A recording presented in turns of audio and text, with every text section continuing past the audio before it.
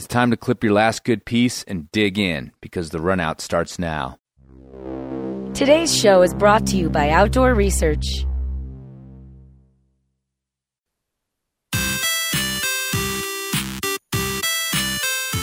Outdoor Research invites you to check out their gift guides at outdoorresearch.com. You can click on a handy gift guide for him, a gift guide for her.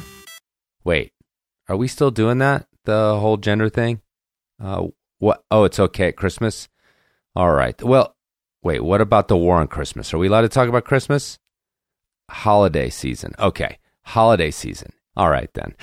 Anyway, gift guides for skiers, climbers, hikers, and more, including a gift guide for stuff under $50, including, but not limited to, the Ninja Clava. Yes, I said ninja. So check it all out at outdoorresearch.com, and this year, get your outdoor people something they'll really love. Outdoor Research is a proud, gender-neuter sponsor of the RunOut podcast this holiday season.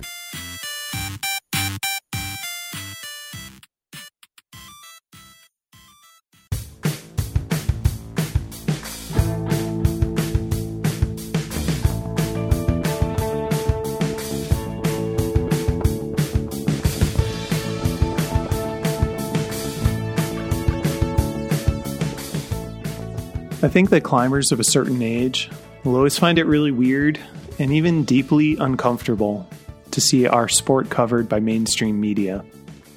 But it's just becoming a more regular and normal part of the age in which we all live. Free solo at the Oscars, climbing in the Olympics, blah, blah, blah. Over the past decade, I've come to expect seeing the New York Times dedicate some space, about once a year, to covering climbing trends.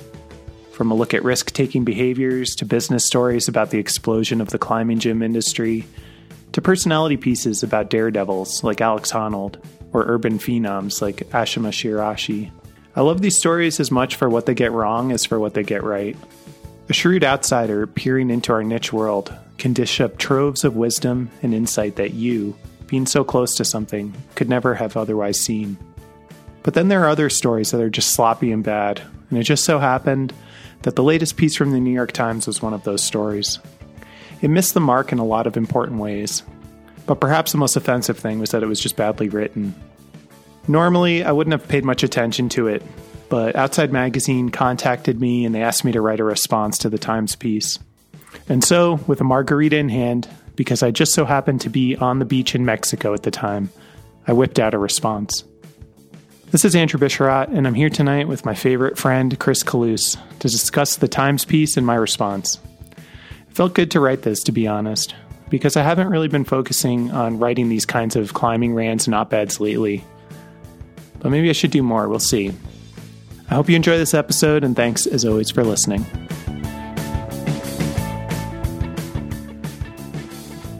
So I was listening to my favorite sports podcast on the way over here, which is Hang Up and Listen from Slate Podcasts. And those guys are so good at what they do. Journalists that do it for a living and broadcasters, you know. And then I was like, man, we're so bad at what we're doing with this thing. Yeah, it's true. It's true we are, but we're not. We're also not. I mean, we're just on a different level. Yeah, we're on a different level. Yeah. Our problems are different than theirs. Like, we forget to just publish an episode. Yeah, for example. Yeah. So the last episode I thought was published like 10 days ago, and the one about Nims, the Nepalese cat who climbed all the 8,000 meter peaks, and actually it wasn't. And normally something like that would have been caught by my compatriot Andrew Bisharat, but he was on vacation in Mexico. So I just thought, like, oh, it's out there, you know, I'll hear about it later. And I started to be suspicious that maybe it wasn't, but then I got sidetracked. And then finally, Andrew texted me like, what's going on? It was like, hey, how's it going? But you had to read between the lines. Yeah. It's more like, hey, how's it going? Yeah, like, what have you been doing? Because you're supposed to be the guy that puts the podcast out. Anyway, so it wasn't out. It is out now.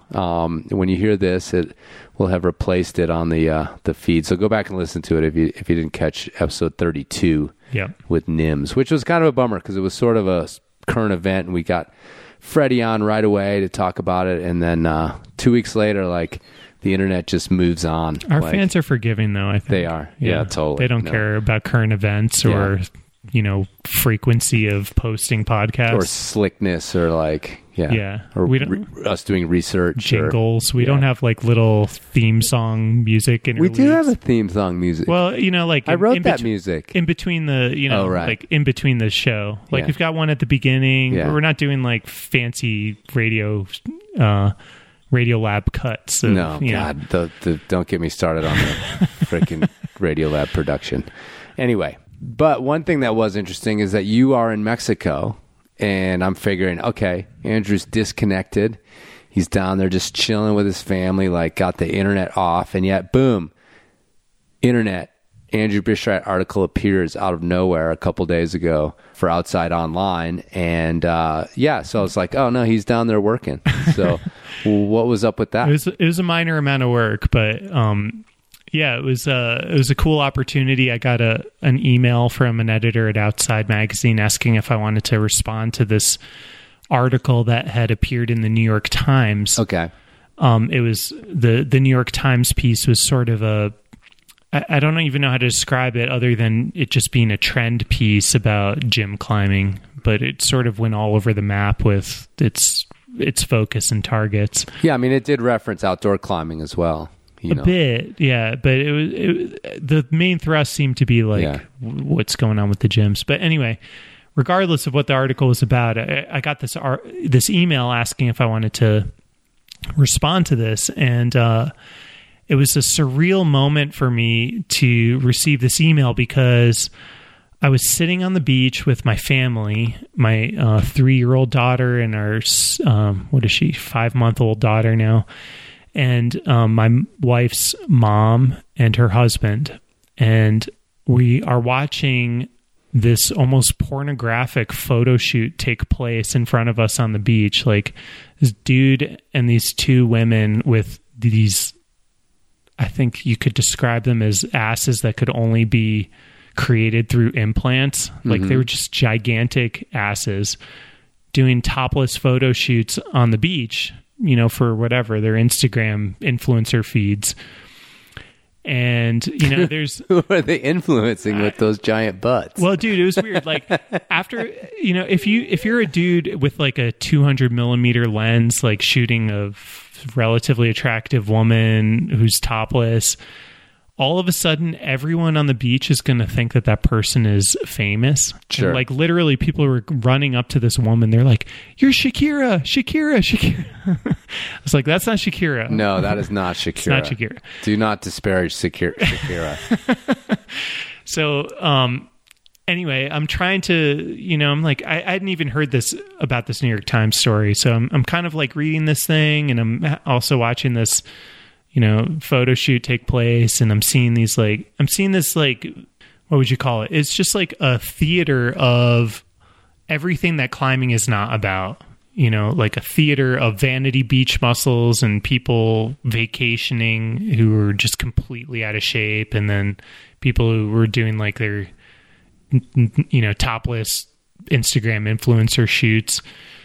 And it's just a striking reminder to me of like what an insular world climbing is, and how we have our own people who kind of all are identifiable, in some ways. Like we all have like a 5'10" shirt or shoes on or something. You're like, oh, that's a climber.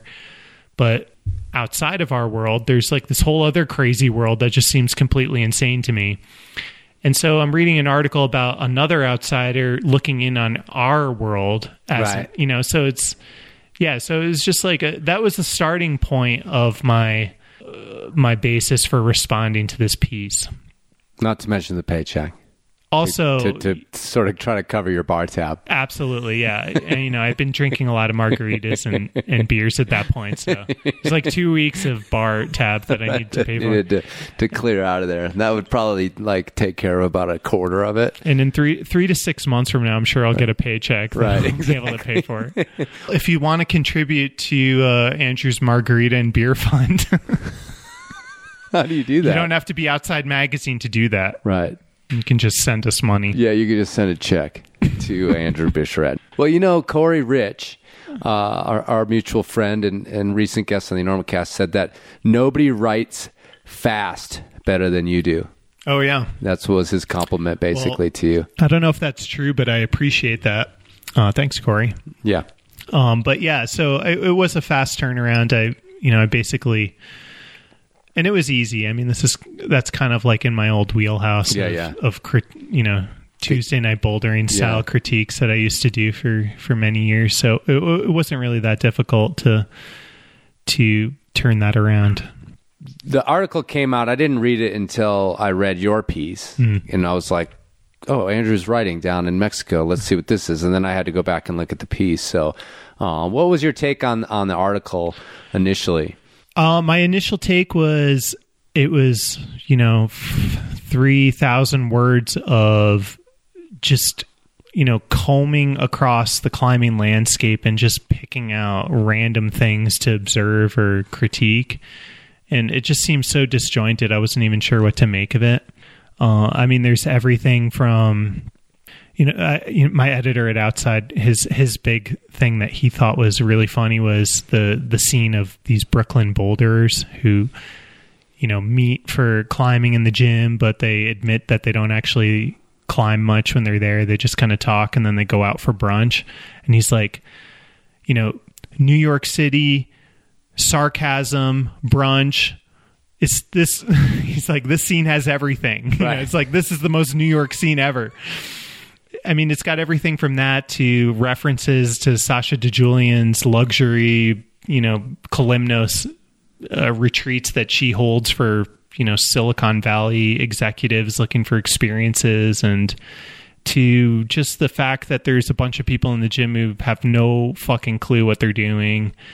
And then, but the thing that I think the climbing community really homed in on and picked apart and got upset about was this quote from this celebrity trainer who trains Kim Kardashian and what's her name, Gwyneth Paltrow, and he's a fitness expert, in the celebrity world, the guy who's like churning out the Vanity Beach muscles on the beaches of Mexico and the the Instagram models and stuff like that.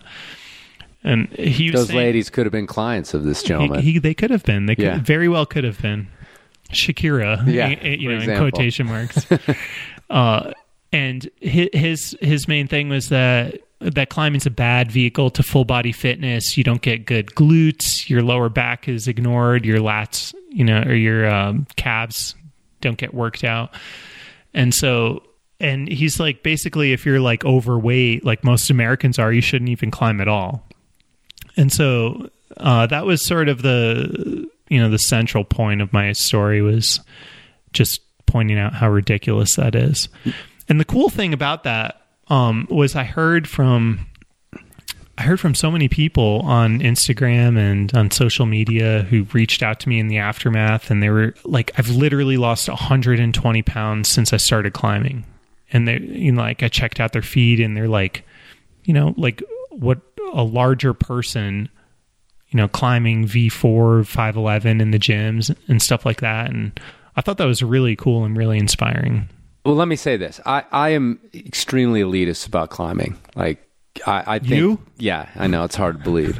And yet I found that type of elitism was really disgusting in that, it's like, it is in fact open to everybody. I mean, it's open to people who have disabilities. And people are really successful that way, or are literally missing limbs, and veterans who come back, blown to pieces, have found incredible sort of strength and interest in climbing. And just like, the only thing it made me think though is like, I'm like, yeah, climbing isn't actually so inclusive as to include a douchebag like, what is his name? Harley Pasternak, yeah. I mean, it's like, I don't want him to go climbing. Right. I would just assume it was closed to him, because I don't want to run into him at the cliff.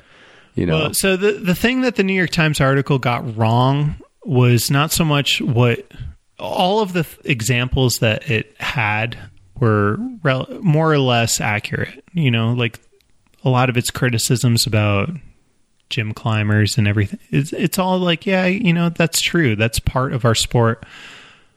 But it missed what's cool about our sport.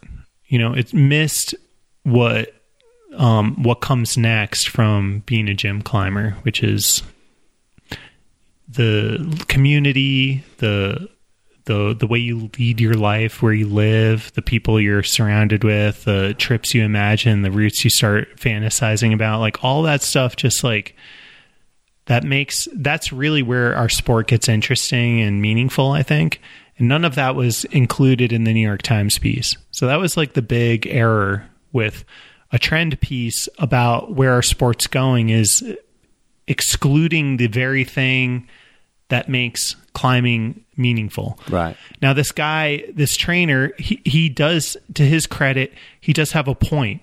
If you're just climbing at the fucking Carney wall, at the state fair, you're not going to get a great glute. You're not going to get great glutes. You're not going to like train you're not going to get a full body workout that way. Right. So he's accurate in that sense. But at the same time, what he doesn't understand is that nobody travels to Greece to do deadlifts.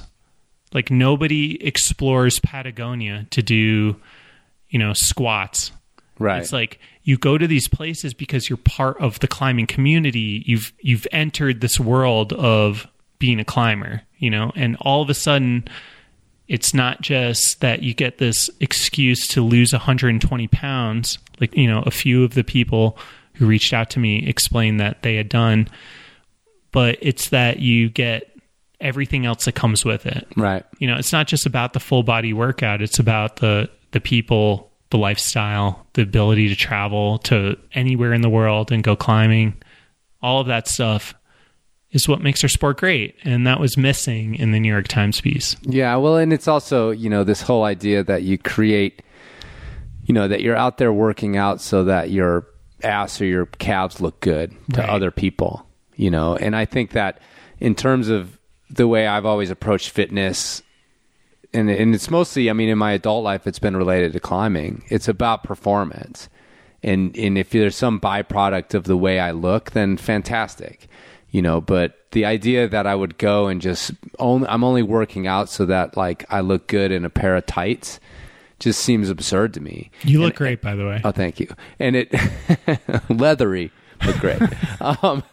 It just, that whole attitude that comes from that part of the fitness world. I just, one of the reasons that I think people can't stick with exercise like that, which is notorious, can't stick with nutrition that's only, and I put nutrition in quotes when you're basically trying to lose weight. It's not necessarily the most nutritious thing you've ever done. It doesn't stick because it doesn't have any purpose. Right. You know what I mean? And obviously climbing is not the only sport where you try to become fit, for performance, but it's one of them that has this weird crossover, without sounding cliche. It has this weird crossover into lifestyle and philosophy. And, when we talk about like guys who've been on the show, like Bill Ramsey, right. Like everything about his life, from what he does for a living and how he approaches his intellectual pursuits and everything else, is tied to this attitude towards climbing, which involves fitness. It involves mental acuity. And it's really hard I think it's probably really hard to describe that for some, staff writer at the New York Times, though. Yeah, it is hard. But that's the most important part of our sport. And that's the part that gets lost as these, quote unquote trend pieces continue to pop up. And the New York Times has run, first let me say the New York Times has run some of the best mainstream climbing journalism that I've seen, from John Branch, right, when he was covering the Dawn Wall. Right. And so he's a Pulitzer Prize winning writer. One of my favorite writers personally is his latest book, The Last Cowboys, is really excellent. He's a great writer, and he approached the sport with a lot of respect and was able to capture what it was about what Tommy and Kevin were doing on the Dawn Wall that was so profound and meaningful in a really unique way. But there's also this other aspect of journalism of, just publishing articles online or in the paper that satisfy trends, and ideas of what's going to get attention and, what's the current thing that people are going to click on. And this sort of seemed to be dabbling more on that side of it. So speaking of clickbait, your article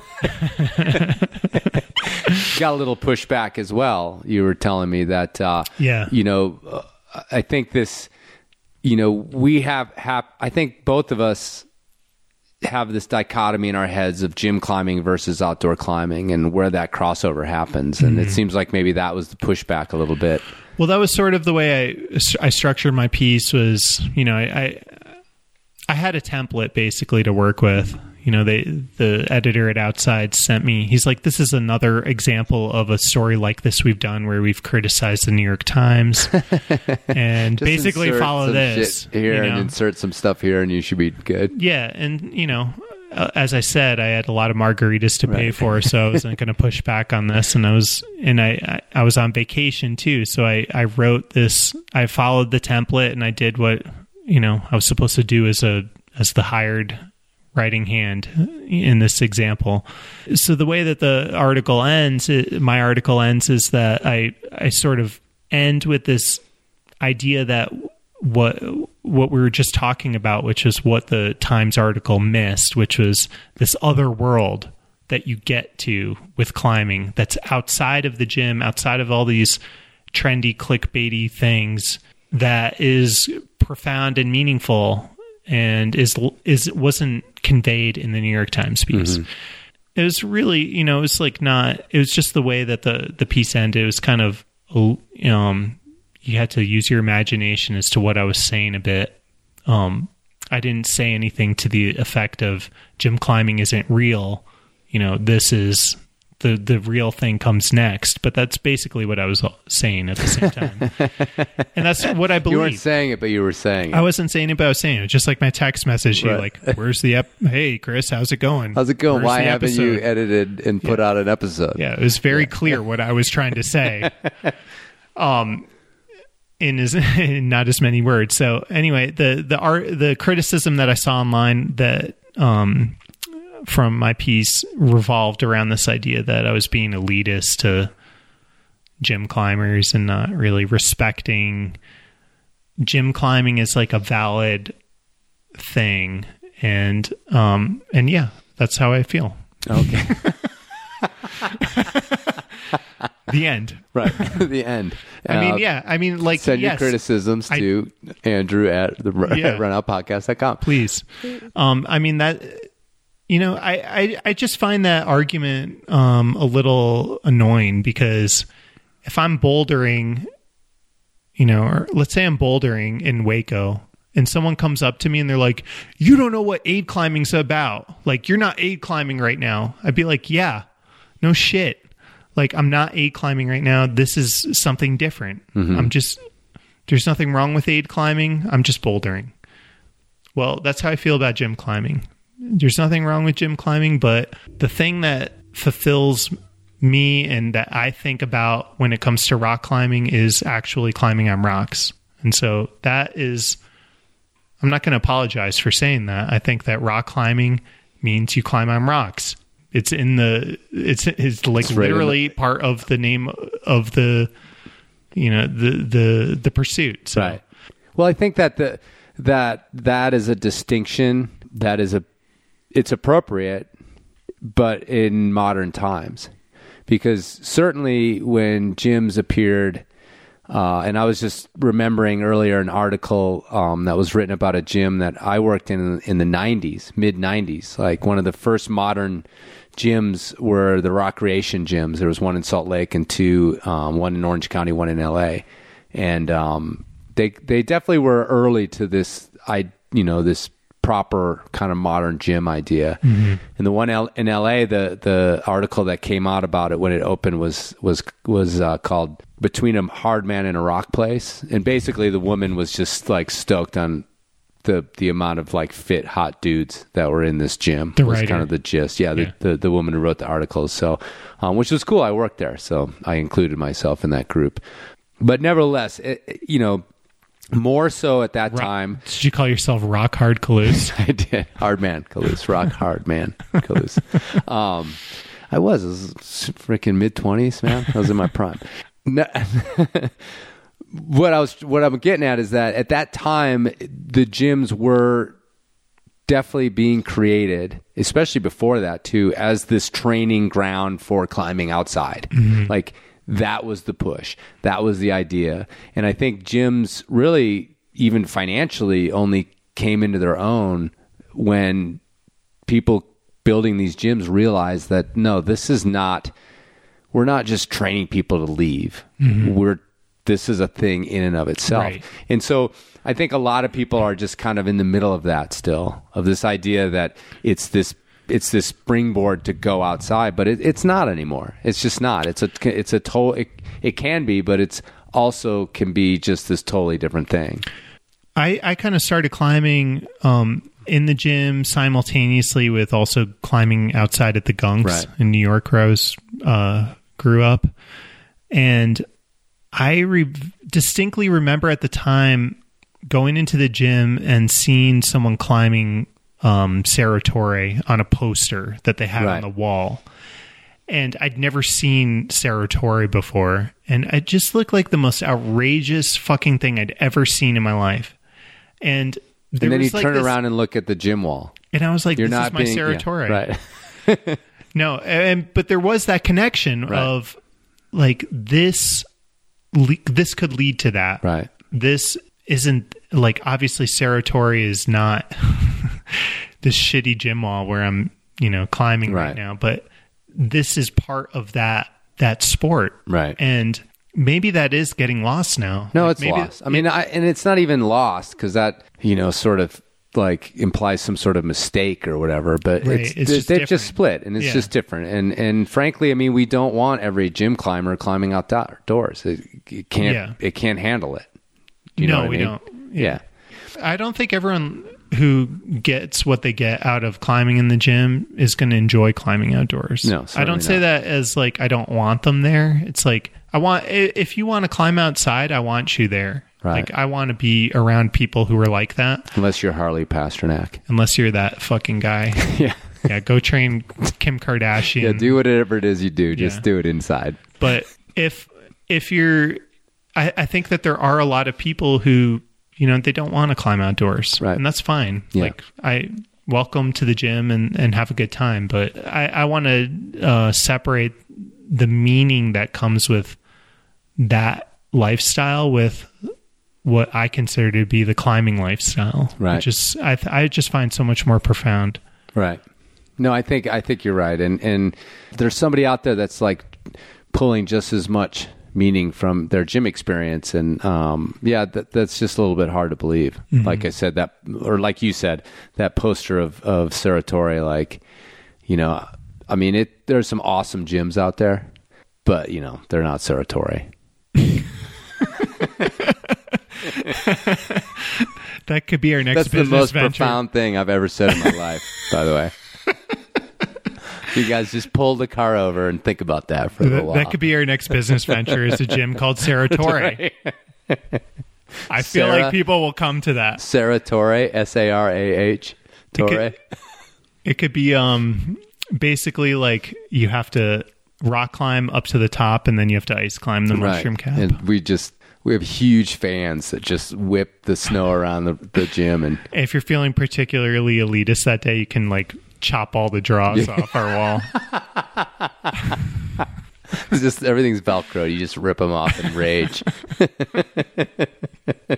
This is a big. We need some investors in this whole idea. So the funny thing about this article is that it was published while I was traveling, so I didn't really see the edit process, and it just appeared online. And then I landed and I was in customs and I started getting text messages from well-known climbers. So one of whom was like this dude, this Harley dude who's the fitness trainer. He's like gonna sue me because I like slandered him online. Right.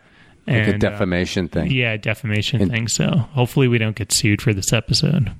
But if we do, you can contribute to our legal fund. Contribute to our legal fund by just sending money, bags of money.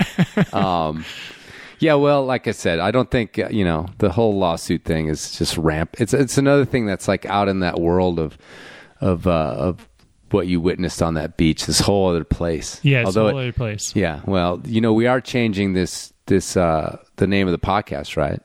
What's that? It's called the Backcountry RunOut Podcast now. Just so you know. Yeah. What did you think of that? The backcountry people? Yeah. I don't want them climbing either. I don't want those lawyers out there at the crag either. All these people just stay in your lane. Just don't come climbing. We go climbing to get away from you people. Did they not give like a perfectly acceptable apology? I didn't read the apology. No. I'm just going on to hate them. Oh, well, there you go. Yeah. Backcountryrunout.com. Backcountry RunOut Podcast. Brought to you by Backcountry. That is probably the most genius way to float our boat. Yeah. Let's bring them on board. What did their apology say? Their apology was like, we're sorry we fucked up. We're going to support all of the people who have backcountry in their name and like give them money. Really? Yeah. Oh, well, sweet. Yeah. So we have backcountry in our name now. I didn't even know that. And Backcountry will be providing lawyers for our future lawsuit with Harley Pasternak. Right on.